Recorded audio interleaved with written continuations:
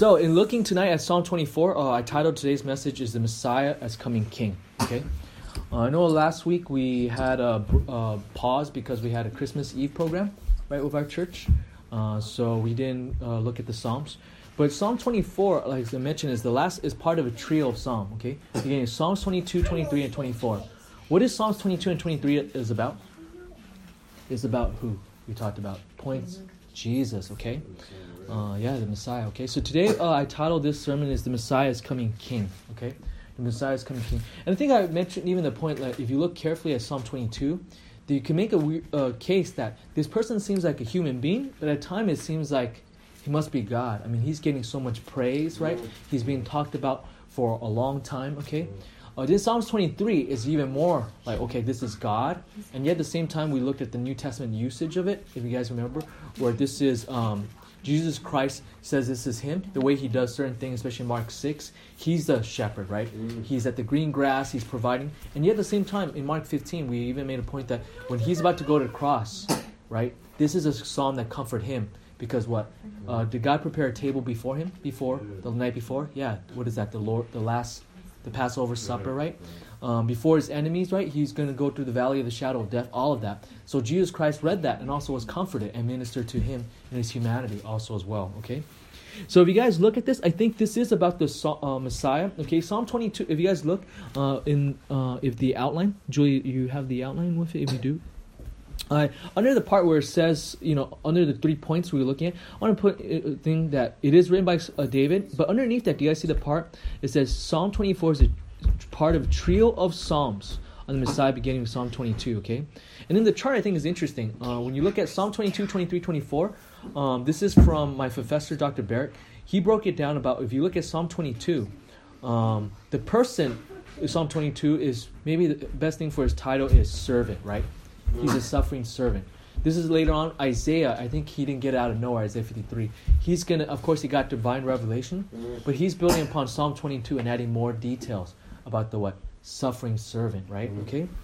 Psalm 23, the title of the Messiah could be shepherd, okay? Right. And Psalm 24 then is sovereign or what? King, okay? But my professor alliterated in 3 S's, okay? Servant, shepherd, what? Sovereign, okay? Then the ministry in Psalm 22 is what? One of suffering, okay? Psalm 23 is one of providing, because the good shepherd provide, including salvation. And Psalm 24 is about reigning, that is the Messiah as king, okay? Then, generally speaking, there's a time reference, okay? Generally speaking, although this is not like airtight, Psalm 22, the Messiah's suffering is in what time period? Past, present, or future? Past, okay? The Messiah as shepherd, is that an ongoing reality even right now? Yeah, it's present, okay? And the Messiah as full coming king, okay? Psalm 24, I don't think it's just the Messiah as king, but is a coming king also as well. The future second coming is also future, okay? And the symbol of Psalm 22, you could say, is what? The cross with his what? Suffering. Psalm 23, then, is a symbol, is a crook in the sense of a what? Staff, okay? And Psalm 24, you might even say, is a crown, because he is what? King, okay? So I'm bringing this up is to say that there is something in the way, canonically, in where the Psalms is situated. I think if you guys have been following along for the last 3 months, I hope you saw that each one of these Psalms, when you look at it, sometimes it leaves us with questions, but then you see the next Psalm, what? Answer. And also there's a connection. Sometimes the first word of the Psalm and the last word of the previous Psalm, there's an interconnection, right? The term anointed and stuff like that. So in terms of my own reading of the Psalms, the more I read the Psalms, the more I go in-depth study, the more I actually see more and more what? Messianic prophecy also as well, okay? I know we didn't go over this, but I kind of even want to teach one of these days, maybe Psalm 8. Maybe one of these days, another retreat, we go over more Messianic Psalms. Because I actually been, in my own personal study of Psalm 8, now I kind of see like, whoa, if you look more careful, attention to detail. Psalms 8 is Messianic. Psalms 8, that's a passage where it says, what is God? What are you, O man, that God would, make and all of that, and consider him, okay? But the more I look at it in the flow of all things, I think there's a suggestion it's more than talking about man. But it's talking about the means that God uses to win over Satan also as well, okay? Or maybe it'll be a good Christmas message also as well, okay? Sure. So let's go on with that, okay? So in light of this, we're going to see 3 points from Psalm 24 today. is we're going to see these 3 points is this. The Messiah reign over the world. This is verses 1 and 2. Again, the main point is to emphasize he is king. Okay? But let me make it clear. They're going to use the word God a lot in Psalm 24, more than Psalm 22, 23. Okay? But nevertheless, I think there's an interchange. They're interchangeable, the term Messiah and God, in light of what I've been looking at the last 2 weeks before, right? Psalm 22, Psalm 23, and Psalm 24. I think it fits with the flow, okay? So we're going to see they're interchangeable, but these are 3 points. The Messiah shall reign, or the Messiah reign over the world in verses 1 through what? 2, okay? Second point is what? The Messiah is holy, okay? Okay, I actually think you see a compact version of the gospel in nutshell form in verses 3 to 6, okay? Verses 3 to 6, the Messiah is holy, okay? Rebecca, Abigail, Hannah, could you guys say the Messiah is holy? Okay, verses 3? Verses 3 to 6, okay? Okay. So the third point is the Messiah is glorious, okay? The Messiah is glorious. This is in verses 7 to 10, okay? Verses 7 to 10, okay? And as we go over this, verses 7 to 10, later on, I'll emphasize he's glorious and he's coming back to this world, okay? For his second coming. He's coming back as what? A king, okay? He's not coming here as a suffering servant. He's not merely coming back as a shepherd, but the next time he comes back, is going to be full on what? King of glory. Okay? So in light of this, let's look at point number 1. The Messiah reign over the world. Let's read verses 1 and 2 again. Nancy, would you... actually, Rebecca, would you be able to read verses 1? And then Nancy, read verses 2.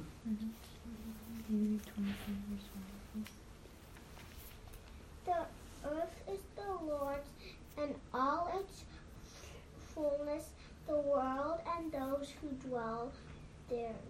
Good.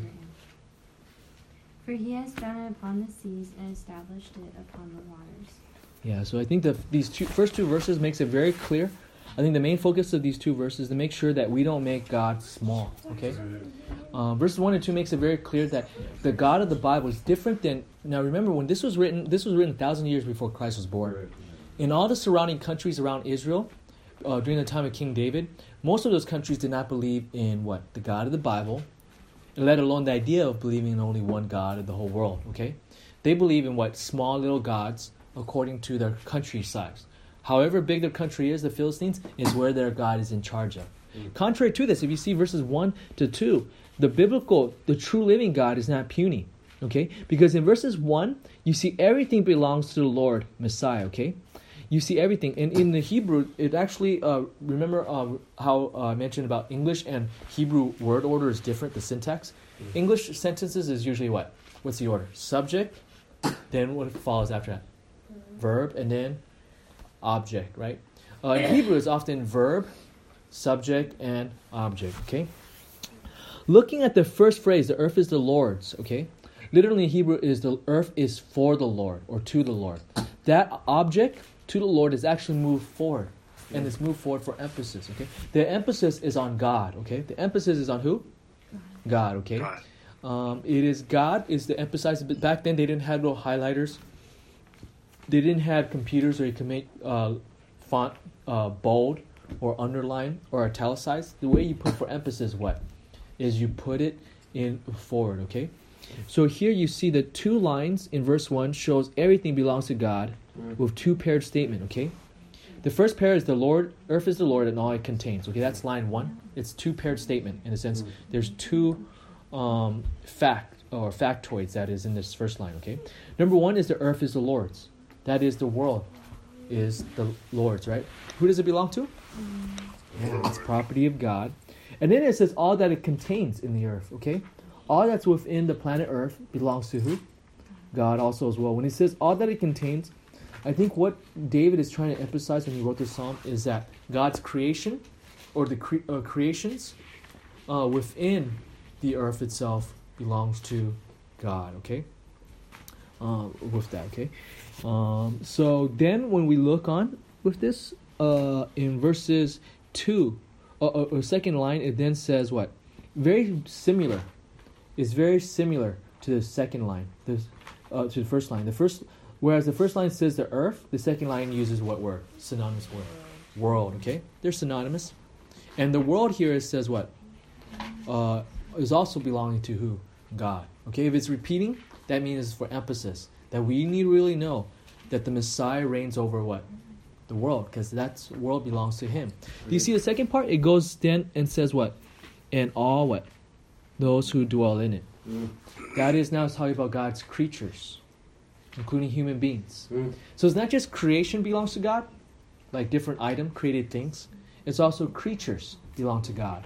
In fact, the whole world itself, the physical world itself, belongs all of it to who? God, okay? Now, why does it all belong to God? You might say, why does it all belong to God? Because for back then, 3,000 years ago, again, remember, David's time, when he was king, surrounding neighbors often believe in what? Many gods, but their gods were all small, G, in a sense it's only for this local area, only for this area, for drinking, for food, for fertility, for rain, all that kind of thing, or death. But here, we see the reason why is given. The reason, the theological argument given is in verses 2. The reason why everything belongs to God is because what? Is because God is creator of everything, okay? Verses 2 is emphasizing that God is creator, okay? That the Messiah, remember like I said earlier, the term Messiah and God is used interchangeably in light of Psalm 22, 23, and 24, the contextual flow. So in verses 2 it says, for He has founded upon the seas and established upon the rivers. Again, two lines, similar synonymous line to make the point, drive the point home, okay? The word for there is giving the reason for verse 1. Remember verse 1? Everything belongs to who? God, because He's the God that reigns over the world. Why is that? Now verses 2 gives a reason. And the reason why is in the first line, it shows that God as creator is taught in the first line, okay? When it says He founded upon the seas, okay? The Hebrew verb for founded is actually past tense. I think it's referring to the fact that God's special creation one time, okay? That He has built all of this. Thus the land is set upon the sea. Now, isn't that pretty accurate, right? You kind of look at the picture of the globe today. The land is surrounded by what? The continents are surrounded all by water, okay? All surrounded by water, okay? And of course, the land is higher than what? Sea level, the continent, okay? So this verse is pretty insightful, that God solves it even before humans fully understand how the physical world would operate. It says here that He has founded upon the seas, referring to the land, okay? Then the second line says, also teaches God is creator. Again, if it's repeating twice, that's for emphasis, and we must not miss the fact that God is creator, okay? Because He's creator, that means He has a right over what? The world, okay? It says this, for He has founded upon this, and established it upon the rivers. Now then the verb for creation here in the second line is different. Is the verb establish. And actually in the Hebrew tense is actually referring to God ongoing work, okay? Now the last few days, or last few weeks, how's the weather been like? How would you describe the weather the last few weeks? Cold. Cold, okay. When you look at the mountains, how cold is it when you look at the mountains? Snow caps. Yeah, it snows, okay. And then when it snows, I can't wait to, I kind of want to go to, today when I was walking, I was thinking, I really want to go to, what's that place called? Big Bear? The local... Eden Canyon? Eden Canyon, right? I can't wait to, I just want to see the flow of the what? The streams. Because the water is probably really, really nice right now, okay? I can't wait till spring, hopefully this year. The waterfall at the part of Eden Canyon is going to be really nice. I hope we could do that with our church sometimes, okay? And eventually, maybe with our girls. But we'll see. But then you guys really have to pay attention with rocks, okay? So I'm looking forward to that, right? And I think Jin is excited also as well. Yeah. Okay. So all that's to say that sometimes streams are made. Streams are made, come and go, okay? And here, when it says here in verses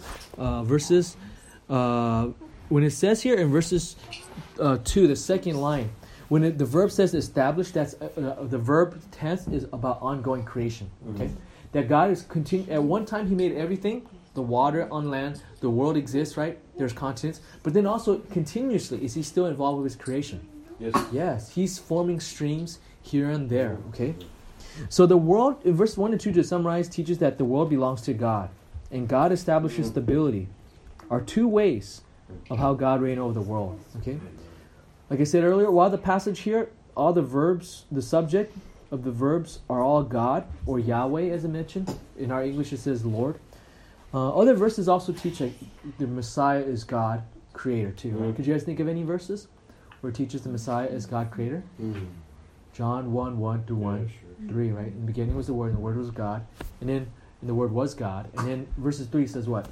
He made everything. Everything that exists was made through Him, okay?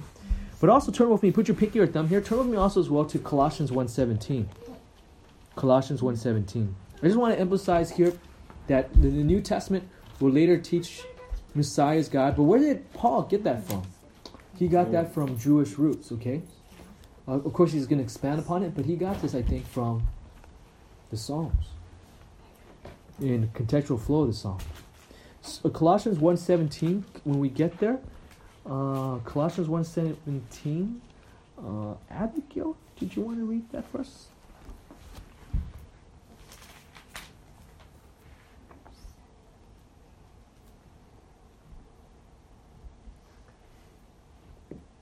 And He is before all things, and in Him all things consist. Okay, yeah. Or another way of saying it is all things hold together, okay? Where you see that He's before creation and yet He's what? Sustaining it. Okay, kind of like what Psalm 24 verse 2 says, okay? So let's turn back to Psalm 24, okay? There's more verses like that, like Hebrews 1:3. But for the sake of time, we're going to turn back. The Messiah is going to be what?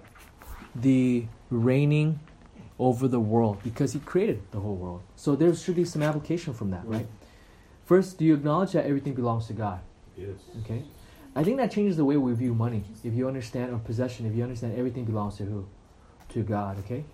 I think for myself, the more I know that my life, everything I have, I'm a steward of, that makes the way I do things very differently, right? Right.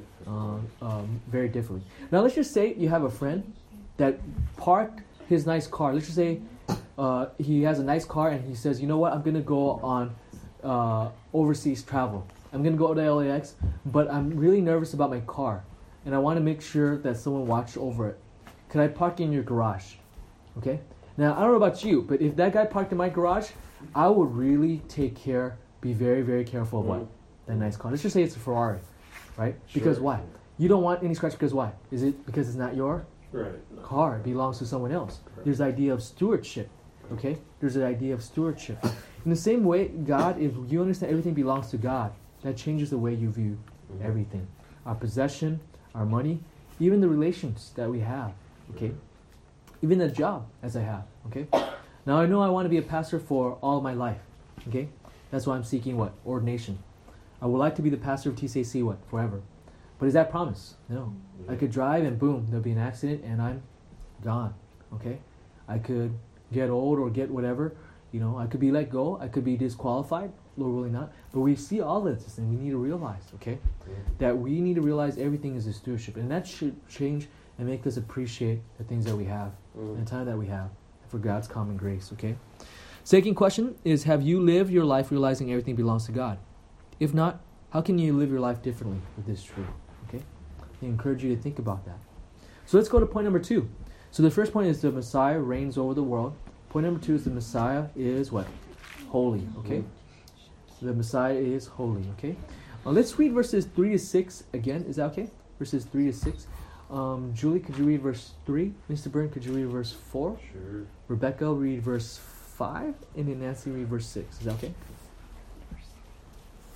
Just up to 6. I'll have you read verse 7 later. Okay, Hannah? Abby? Who shall ascend the hill of the Lord? And who shall stand in His holy place?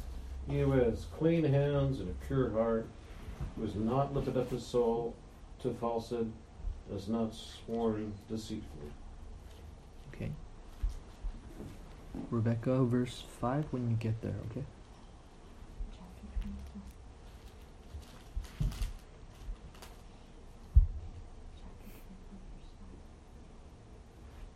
He shall receive blessing from the Lord and righteousness from the God of his salvation. This is Jacob, the generation of those who seek Him, who seek your face. Okay. So here it begins with a really important question, okay? Verses 3. A very important question. Who may ascend to the hill of the Lord? And who may stand in his place, okay? Who's writing this again? The human author? David. And David, okay? That holy hill, in the context of David, would have been in where? Jerusalem, okay? Specifically, that holy hill is called what? Zion, okay? Zion, okay? So in verses 3, it asks us this important question. Do you see? I love how it goes from the world in verses 1 and 2, but now zooms in, right, to something smaller. Earlier is cosmic, but now it's going to be more particularly... Hey, Caleb, okay? Hey, Caleb. So we're in Psalm 24.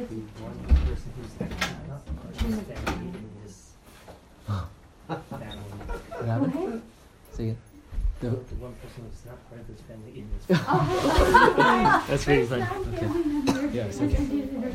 But we are blood related. Jin is online. Yeah, well, Jin is online. Jin is online. It's just... Yeah, okay. So, yeah, just to let you know, Jin, he was saying like, oh, I'm the only... Kay said I'm the only family member here today. Okay. Blood related. But we are blood related by the blood of Christ. Right. Okay. Yeah. Okay. So Psalm 24, going back on verses 5, it asks a very important question, right? I love how Psalm 24 begins with the whole world cosmic, but now it asks down to a local proximity area, right, of God's holy hill. Okay. Looking at this here, I think the point of what it's trying to say here, is this: is how could you go before God? Okay. It asks, who may ascend the holy hill? The first question. This is a very important question. But then it qualified that in the second line, giving more detail. In what ways could we not ascend? Because it says, in the second line, instead of saying the hill of the Lord, what is the synonymous term used in the second line of verse 3? His holy what? Place. Yeah. That is, how could we, as human beings, approach God's holy place? How can we approach and have a relationship with a God that is holy? This is a very important question, okay? This is a very important question, because if God's place is holy because He is holy, then the question, more deeper question is, related to this, the question that's hinting in verses 3 is, how could we approach God who is holy? So then in verses 4, it gives us God's requirement. Now I want to say there's good news, okay? That at least God has a way, a requirement that we can approach Him. Then of course I'm going to come with it with bad news, okay?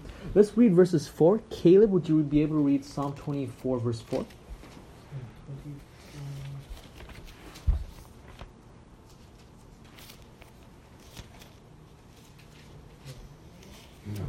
Psalm 24 verse 4. He who has clean hands and a pure heart, who has not lifted up his soul to falsehood and has not sworn deceitfully. Yeah, so in verses 4, right? Here states that the way to go before God requires us to be holy, okay? Basically, this verse is teaching us that we have to be holy to approach a holy God, okay? Now, this is what God's word says. We cannot remove this. This is what God's word requires, okay? If you look at verses 4, when it says He has a clean hand, the word hands refer to our outward action, okay? And deeds. And the word, of course, clean, in the Hebrew, it's used in a moral sense of what? Innocence. That is, we're free from what? Wrongdoing, okay? Sure. Clean hands or dirty hands. Or even today in the English, we often say like a politician has dirty hands. That means what? They're outwardly, or they're corrupt, right? In the way they deal things and matters, okay? So God cares about our outward action.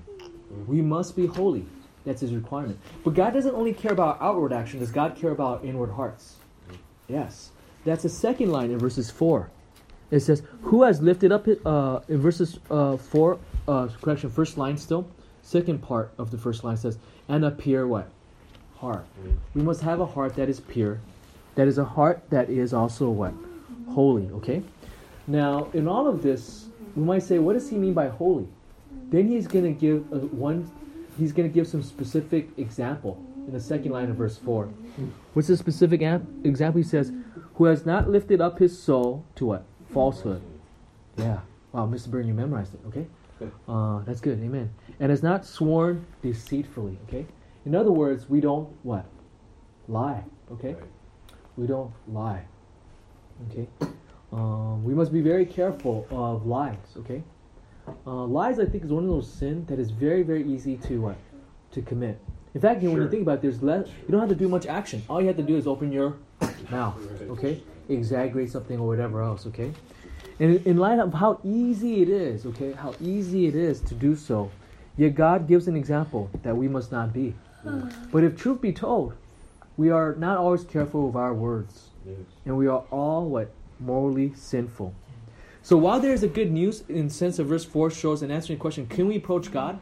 It's unlike other religions. Some religions say God is totally unapproachable because of our nature and God's nature. You will never know who God is. And that's it, okay? But here it says we can approach God. That's the good news. But the bad news is what? We need to be holy. And the bad news is what? Are we holy? No. We are not holy, okay? The bad news is not because of the law. The law is good. We must be holy. But the bad news is because of us. We are what? Sinners. We don't have clean hands, and we don't have impure hearts, and our tongues also as well. Notice these three bodily organs are what? Committed to do evil because of our sinful, moral, and spiritual nature. Okay. So then, in light of this, here's the good news. What happens if one fails God's requirement? Okay, this is where I really love looking at the gospel, looking at the Old Testament very carefully. Because if you look very carefully in the Old Testament is not teaching us the way you go to heaven is by doing your own good works. Okay? We are saved by works, but not our works. Whose work is it? The work of Christ. Okay? Look at verses 5. Here's the good news. He says this, he shall receive a blessing from the Lord and righteousness from the God of his salvation. Did you guys catch the good news? Verses 5? Let me read verses 5 again. And then have your gospel, lens on to see if there's anything that reveals grace in verses 5. Okay? Verse 5 says this. He shall receive a blessing from the Lord and the righteousness from the God of his salvation. Okay? Notice what the verse says. And righteousness from the God of his salvation. Question. What is the source of righteousness in verses 5 here? Where's the source? Who is this righteousness coming from? Not coming from us. Yeah, not coming from us. Thank you, Mr. Bird. It's from God, okay? Did you see that? The beauty of that, okay? By the way, I think this here is actually the idea in incipient form, in like eggshell form or nutshell form of the gospel, that there's a foreign righteousness that's going to be imputed to us, okay? Being declared righteous. Righteousness from the Lord, okay? By the way, when it says, or from God, and it also says the God of his what? Salvation, okay? Notice the term salvation is involved. By the way, even when the first part, some people might say, oh, is it teaching works righteousness? It says, he shall receive a blessing from the Lord. No, I think it's still even saying, it's not doing these things and therefore you get it. The blessing comes from who first? From God. It is a gift, okay? So in verses 5, there's a hint and anticipation, okay? Within Psalm 24 itself. But at the same time, if you look at the surrounding Psalms next to it, we can never say it is by what? Our own works. Because what happens before Psalm 24? The Psalms 22, 23. And Psalms 22 teaches what? The Messiah will suffer for our sins, okay? And Psalms 23 is teaching that he's our shepherd, who's going to be what? Shepherding us and leading us through all the darkness and all of that, okay? So it's all purely driven by grace, and yet within this verse, there's hints of that also as well. But whereas verses 5 indicates more of what God will do, we also have human responsibility, right? We're not hyper-Calvinists where we think, oh, God does everything, therefore there's no human responsibility, that we don't have a will, right? We do have a will, right? When you want to do something, it's really you. You really do exist, okay? You guys realize that? You guys really do exist, okay? You are not a robot. You really are. When you decide to sin, you didn't make that choice. When you chose God, you did make that choice. But of course, it's God's grace that compels you, that moves you lovingly with your full volition to love Him, okay? So verses 6 gives the requirement. What is our responsibility? Is this. It requires us to trust and cling to God. Do you see this? When it talks about this is a generation of those who seek God, right? Who seeks His face. Notice how many times it say the verb seek. Twice, right? Okay? We must turn to Him. Not do good things, but to turn to Him first, okay? Here you see even a biblical New Testament idea in a compact form. A biblical New Testament idea of Repentance is what? Not penance, right? You guys know the difference between penance and repentance? Penance is Catholic, right? You do go to Mass, go to church, and you think you're doing God a big favor, okay? You think going to church merely already earns favor with God. Whereas the Christian view is not that. Is that you are already saved, but now you have the joy of being reminded again of ordinary means of grace, hearing God's word, for you to be reminded of the joy of the gospel, so you'll be able to live your life, okay? So repentance means turning to God. Penance is turning to do good works to try to earn favor with what? With God, okay? Repentance is 180 away from sin. Penance is 90 degrees. You turn from a different sin to another set of sin. What is that? The sin of self-righteousness, okay? So do you see in verses 6, you must seek God. And then it says Jacob. I love Jacob. Because why? Jacob clinged to who? To God, yes? Right. Do you remember that? So we must cling to God. That is, we must trust in God, okay?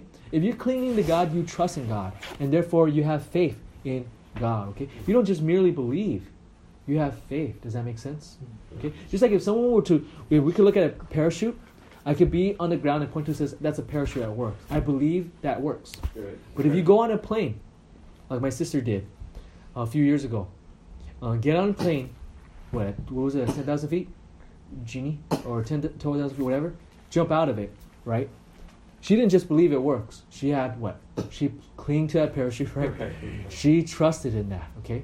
So a biblical idea of faith is more than just belief, it's trust in God, okay? So here you see, do you guys see the good news in these verses? Do you guys think I'm making this up, reading into it, or do you guys think it really flows from the text? It flows from the text, okay? So as application, do you realize God is holy? You realize God is holy, okay? Never back away from pointing out to people that God is what? That God is holy, okay? That is the means of salvation, okay? Never back away from showing God. Now we have to be gracious. We're not going to be giving the law to say, I'm better than you. Somehow give the idea that we could do things by our own works righteousness. But do you realize God is holy? This should change the way we live our day-to-day life, okay? Secondly, as application, do you marvel that even here in the Old Testament passage, we see hints of the gospel, that justification and salvation is already what God provides. Are you amazed with that? I'm amazed with these last three Psalms that we've looked at. Psalms 22, 23, 24. Because I think within it, you can make the case of what? The Messiah as one who will die for our sins, right? Psalms 22. And his impact will go to Gentiles from Psalm 22. From Psalm 23, you see the Messiah will take care of us. He's a good what? Good shepherd, okay? And also even the Messiah's own life. That he will be what? Facing enemies and also eating. And God will be eating with his own enemy, which is who? What's his name? Judas, right? And then Psalm 24 now shows what the Messiah as king and even as God and even the way of salvation, okay? By the way, I think Psalms 22, 23, 24, like I said, it's almost like interchangeable with the idea of God or man. Also, I think hints at what? The idea of incarnation. The God-man will be the Messiah.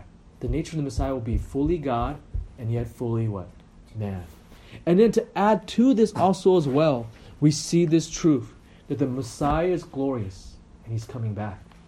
Okay? The first coming of the Messiah, he fulfilled Psalm 22. And aren't you so glad that Psalm 22 comes before Psalm 24? Aren't you so glad that Psalm 23, the Messiah as loving shepherd, is first chronologically before the Messiah as what? As a coming, glorious, victorious, military king. Which now we lead to the third part, is the Messiah is glorious in verses 7 to 10, okay? Third point is what? The Messiah is... Third point, what is it again? The Messiah is... Glorious, okay? Verses 7 to 10. Let's go around again and read verses 7 to 10, okay? Abigail, would you be able to read verse 7? And then, Jin, would you be able to read verse 8? Is it loud enough? You could hear? Yeah. Okay, and then verses 9 would be Julie, and then 10 would be Caleb, okay? Lift up your head, O you gates, and be lifted up, you everlasting doors. And the King of glory shall come in. Who is the King of glory? The Lord strong and mighty, the Lord mighty in battle. Lift up your heads, O gates, and lift them up, O ancient doors, that the King of glory may come in. Who is this King of glory? The Lord of hosts, he is the King of glory. Yeah. How many times does the word glory appear? What verses do you see the word glory in this section? 10 All of them. Yeah, all of them. and 9. Yeah, and 8. 7, 8, 7. 9, 10. Yeah. 11? Yeah, right? I mean, this is to emphasize we must never forget glory, okay? Yes. Okay. By the way, you guys know in Hebrew the word glory actually means weight, okay? Weight. I think for us, in our What does it mean culture, weight. Weight. Like weight. Now, for us today, I think we live in a culture that's always about what? Slim, fast, that kind of thing, diet and stuff like that. But we must remember, for most of history, people probably, if you have weight around, the kings would have weight compared to what? The average farmer, citizen, right? And their soldiers and stuff like that. Because what? We're in an age where we could have a lot of prosperity, eating well, right? But then also shows what? The glory of someone is their what? Weight, with the kings. In that context, when it says here, all these phrases says glory, right? Now, I love what Julie asked earlier. The question is this, right? Like, what is this ancient gates? What does this all mean? I think this is actually referring to the city gate of what? Jerusalem, okay? I think that's hinted already in verses 5. Verses 4. Remember, verses 3. Remember the rhetorical question? Who can ascend to the hill of what? The Lord, which is what? Zion, which is in Jerusalem, okay? But in verses 7, I think what it's saying here, this is the city gates of what? Of Jerusalem, okay? The city gates of Jerusalem would have been this, I think this is what it's saying here, okay? The Messiah one day will come back to where? To Jerusalem, okay? And then when it says be lifted up is to say welcome the what? Messiah, okay? Gates are to keep certain people out, but it should definitely welcome what? If it's a royal city, yeah, the right people, especially the city king itself, okay? I mean, look at, and then it asks a question more than once. Who is the King of glory in verses 8? And then if you look again in verses 9, who is this King of glory? And it doesn't really answer it right away. In verses 10, it ends by saying, who's this King of glory? He says, hey, the Lord of hosts. That is what? He's God, and he's the King of glory, okay? If you ever wonder why the Messiah has to be God, I think this is one of the suggestions also as well. And that's contextual flow of Psalm 22, 23, 24. And you know what I think is so amazing? Is that in post-exile Judaism, for the Jewish faith, after they came back from the exile, if you remember, the Jews, their big date is 586 because that's when the temple got destroyed. And then they were exiled for 70 years. And then some of the Jews, very small percentage of, came back to where? Israel, okay? There's a prophecy in Isaiah that it might even be only a tenth of the original people that came back. And I think even in Isaiah reveals that they will still, when they come back, even though they're the remnants that's supposed to be quote-unquote faithful, they'll still be unfaithful, okay? That's in Isaiah chapter 6, I think I want to say verse 13, okay? They will still be unfaithful with not following truly God. And yet when you see the Jews, during that time period, they would have, and this would include the time of Jesus Christ, they'll have it when they worship. They'll select certain psalms that they have to read every morning for the pious Jew. And you know what every first day of the week the Jews would read? The pious, the ones that are religious. You know what? Every morning they'll read up with their family. What psalm? They'll read Psalm 24, okay? Psalm 24, they'll read it, okay?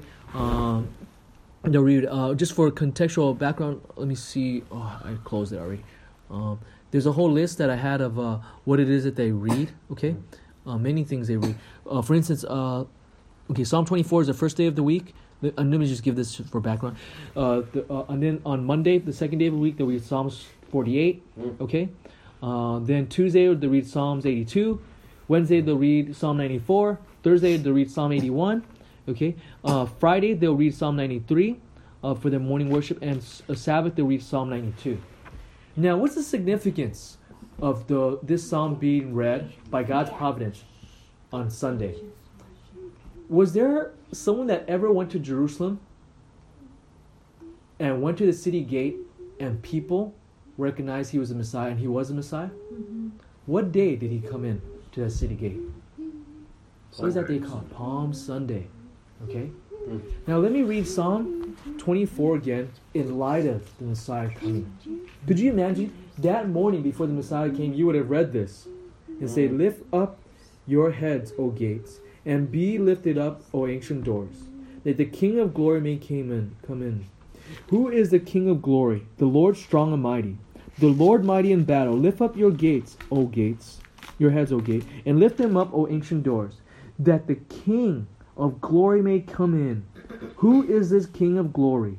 The Lord of hosts. He is the King of glory." Okay? I think this prophecy was hinted at, but I don't think it was fully fulfilled on Palm Sunday. Because when he came on earth the first time, I think I like to call it the humble entry. Because he came on a what? Donkey. He didn't come in a great white horse. That is the second coming. Okay? But then when you ask, who is this King of glory? You might say, verses 10 doesn't answer this, because who is this King of glory? It says God, Lord of hosts. He's the King of glory. That's almost saying, who's the King of glory? Oh, he's the King of glory. Now, I think when he says this, he's not answering the question. The answer is already answered not only in the rest of the Psalm 24, not only answered, is also in the context of Psalm 23 and in Psalm 22. Who is the King of glory that will come to the Messiah? The Messiah will come to the Jews today. Well, one day in Jerusalem will be who? The one who will die for our sins in Psalm 22. And yet will be raised, and the world Gentiles would even turn to him. Who fulfilled that? Jesus Christ. The Messiah will be the shepherd who will come. The Messiah will be the sheep who's taken care of by God the shepherd, who God himself will prepare a table before his enemy Judas. Who fulfilled that? Jesus Christ. That Messiah is what the world needs today. That Messiah is what the Jews even today need. Because if you've been paying attention to the news the last few weeks, have you been hearing about what's been going on for Jews in America lately? Has there been bad things happening? Yeah. Even this Saturday, right? Do you remember there's this crazy guy, this black Hebrew Israelites? Some of you guys, I don't know, I think Caleb's been evangelized with me before. We talked to the black Hebrew Israelites. Were you there? These guys, they say that they're the true Jews, right? And they were like cussing, they were really mean with Andrew. Then they say, "Oh, you're a little more dark skinned. Maybe like one of our forefathers, basically put our seeds in somebody, and then therefore you might have hope of salvation." I was like, wow, so racist, right? And all these things, okay? And all these things, right? And that person went and says, "These guys are not real Jews. We are." And then what did he do with his machete? He went and started chopping people up, right? Do you guys know that in Israel, in France today, synagogues are not protected by French police officers. They're not even protected by regular French soldiers. You know who they have in front of those areas? Is French Foreign Legion, the French BES. Okay, that's almost like American churches having what? Marines. No, I'm kind of biased. Or Army paratroopers, airborne soldiers, right? And Rangers guarding that because of so many synagogues attacked. The biggest hope for the Jews today is they need to turn to who? The Messiah. Sure, they have to be practical, wise, and have guns and everything else or whatever else. But the same thing, the Messiah is what they need the most. They need to turn to their Savior, Jesus Christ. Who is the King of glory? Who is the great victorious King that will save them one day from their future enemies of Iran and maybe Russia and all these other people? It must be who? It must be Jesus Christ, the Messiah. And that's our Messiah too. That same Messiah that saves the Jews by faith alone, through grace alone, in Christ alone, is the same message for us today as Gentiles, okay? Let's close in a word of prayer.